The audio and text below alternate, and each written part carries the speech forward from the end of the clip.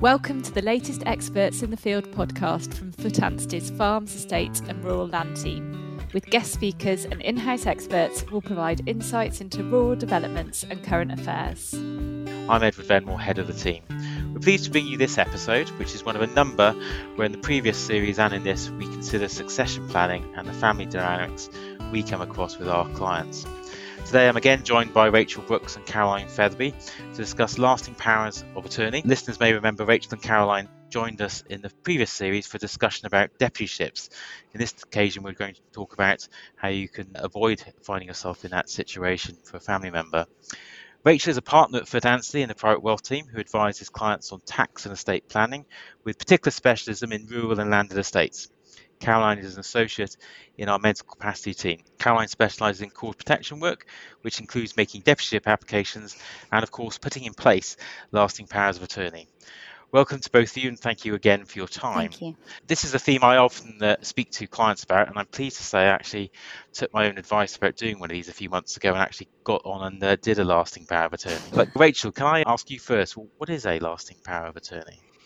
So it's a document whereby you are able to appoint another person or other people to act in your affairs at a time when you're unable to do it yourself. So it can cover situations where you may have onset of some form of dementia and you lose capacity that way. Or it can be as simple as you've just gone on holiday for 6 months and need somebody to manage things whilst you're away. There are two forms, and the majority of the time it's the financial form that is dealt with, but you can also have a power of attorney which deals with your health and welfare issues as well.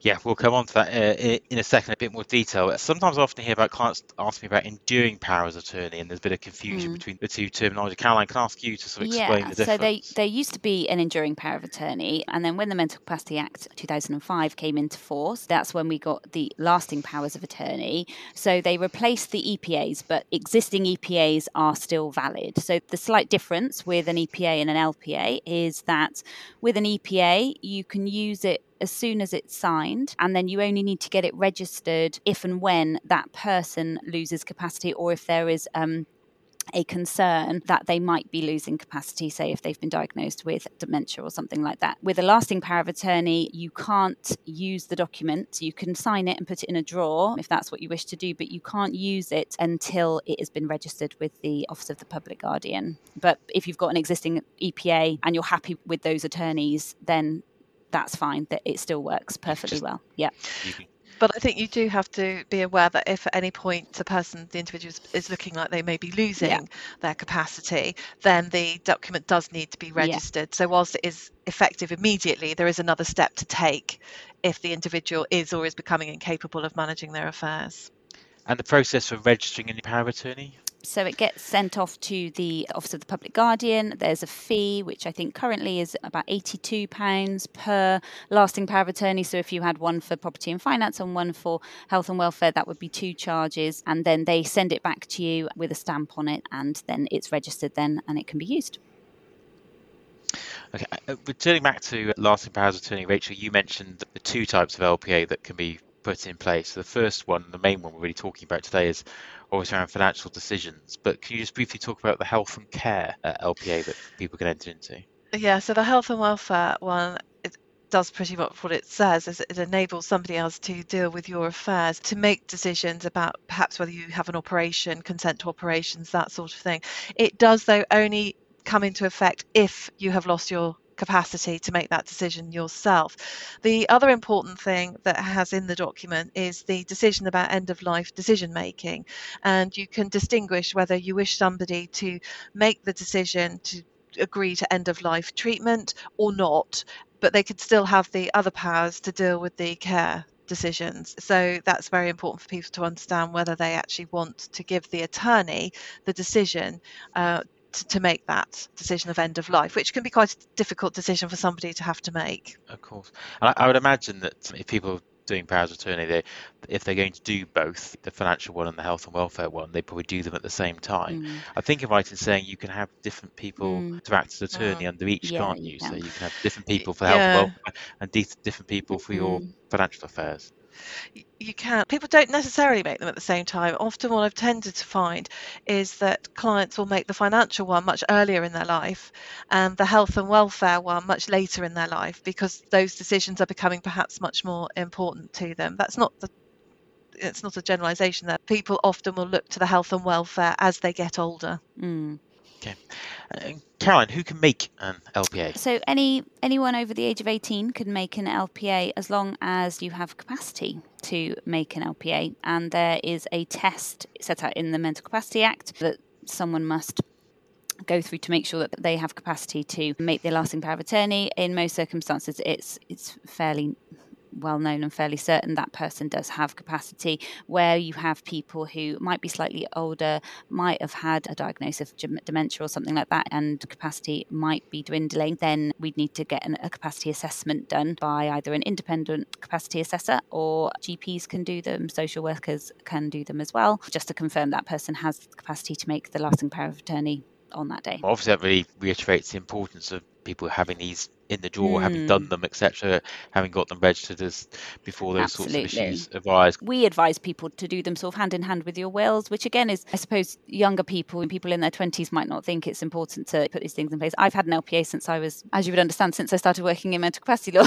which was when I was in my 20s. I've had one since quite a young age, but yeah, it's really rare actually for people of a young age to have them in place, but I think it's really important, even if I've talked about doing it myself for years, and I finally got around to doing what I said over Christmas. Yeah, I think that's right, and I think that particularly the younger you are, the chance of suffering some form of dementia is going to be much more remote. However, you could suffer an accident, you could be in a car crash, you could suffer a brain injury, and those are likely to be the more common situations which would render a younger person to do them. I was once, when I was training, it was described to me they should be rainy day documents, that you do them when you fully understand all about them and they go away, get tucked away, and they're there when you need them. Absolutely. But you should keep them under review, because people do fall out with their attorneys, and the last thing you then want is you've got the wrong person who's about to manage your affairs. But yes, the earlier you think about it, the better.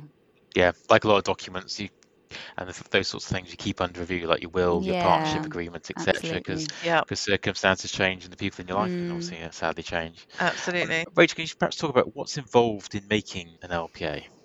So you can actually make them yourself by going directly to the website for the Office of the Public Guardian. However, where we get involved is where people do want us to take them through it and to discuss it with them. But there is a set form that needs to be completed, and it needs to be completed in a particular order as well. The OPG are very hot on making sure that all the relevant sections are dated in the correct order. So you make it's signed up by yourself and by all the relevant attorneys, and then it would be sent to the Office of the Public Guardian for registration. They will take 3 months for part of the registration process to hold on to it, so it can take a while for them to come back. So this again is why it's sensible to think about them in advance, because when you need them, you'll want to have it already registered. And presumably it actually has to be registered and not in the process that it's actually got to be, you've got to have confirmation be registered before you can rely on it. It does. Yeah. Okay. And can I ask if is there an alternative if you don't have an LPA in place? What happens if you don't?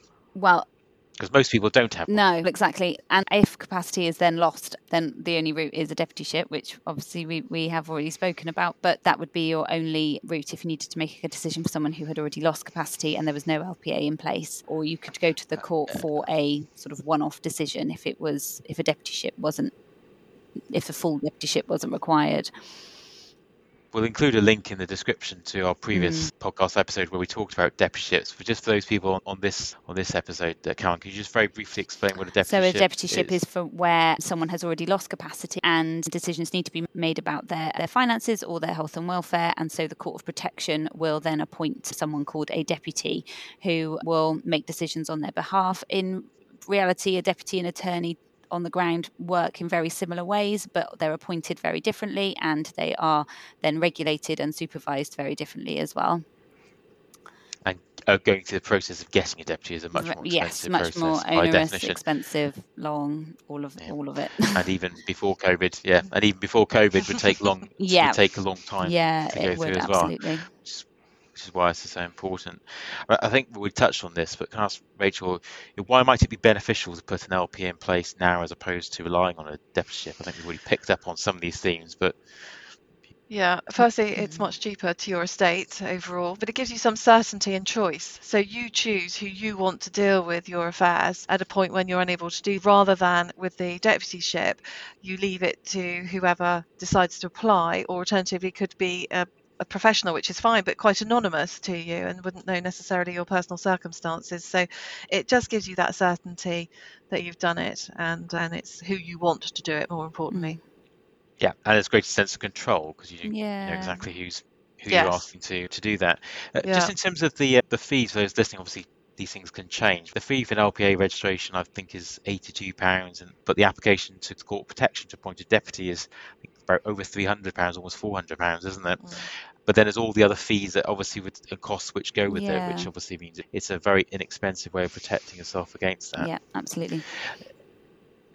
Can I ask, are there any reasons why you find when you have conversations with people doing wills, there's any reason why people hesitate doing the power of attorney? Do you know what? I've had some people hesitate because we've gone through the whole process of why an LPA is really important and why it's advisable to put one in place. Very easy, inexpensive, all those sorts of things. And then we get down to, okay, let's talk about attorneys. Who would you like to be your attorneys? And they go through various people in their life, and then they come down, and then we talk about the registration of it, and they say, oh, well, so they can use it as soon as it's registered. And I said, well, yes, they can. But what if they take all my money? And my answer is, don't appoint them as attorney then, if you think that is what they might do. So I think then people get a bit twitchy about having this document in a drawer where someone could potentially wander in, pick it up, walk into a bank and withdraw their life savings, which in reality, if you've chosen the right deputy, that won't happen. Attorney, sorry, that won't happen. But people get a bit concerned about that, and I think it's also I don't know, I suppose as well with wills, we all know that's where we're going to end up. We all know that our estate will need to be dealt with at some point. The planning for the eventuality of a possible brain injury or dementia, a lot of people, particularly young people, actually, I'm invincible, I'm only 20, that's not going to happen to me for another 60 years, and it feels too far ahead, or something that may never happen, which is true, it might never happen, but so I think that's another reason why people maybe are a bit reluctant. I think that's right. It is a control issue, definitely, because people are still alive and their affairs will be dealt with by somebody else. One of the common issues is where somebody has several children, some of whom might be suitable and some who might not, and the tension that may well put within the family if they appoint some but not others, and that can be quite a difficult decision for them to make, and will often maybe stop them from doing it because they don't want to upset any of them. However, you can appoint in substitution. So for example, you can appoint your spouse at the first level, and then you can appoint others to act if that individual can't act for any reason. It can be a difficult decision, but ultimately at the end of the day, the person making the power of attorney must trust their attorney implicitly to make that right decision. Yeah, absolutely. Yeah, it's a deeply personal thing, really, isn't it? It is. Absolutely. Can I ask you both, perhaps, what would be your sort of takeaways with top tips for farming families planning for the future? That's a slightly wider question than just around LPAs, but perhaps Rachel first, what would be your sort of top tips for planning for the future? I think is to obviously get one prepared and get it in place. One of the things to think about is to make sure that there is provision made within the document for discretionary fund management if you happen to have a portfolio which is with a discretionary manager, or even if you don't, because there's a chance that might happen in the future. It's to think about things that you might need it for in the future. There was historically, under the enduring powers of attorney, often restrictions and conditions would be put into the documents, and I can honestly say every time I saw those conditions, that would be the one thing that we would be wanting desperately to do and were prevented from doing with the document. So keep it open, but do take advice to make sure you're including the right other bits in there. Caroline, is there anything just choose attorneys carefully, and so that then you can register the document. You will never have to redo it to change those attorneys. Really do think, like Rachel said, about appointing replacement attorneys as well. I think that's a really useful part of the process. And so use the documents to its sort of widest widths, if you like, and use it to your best advantage to get as much out of it as possible. And just to make sure you've got one in place, and tell all your friends to do the same. Yeah, absolutely. Okay, thank you both again for your time. Really helpful to chat that through. Once again, in this episode, we've returned to the theme of planning for the future and having discussions in the family and taking advice to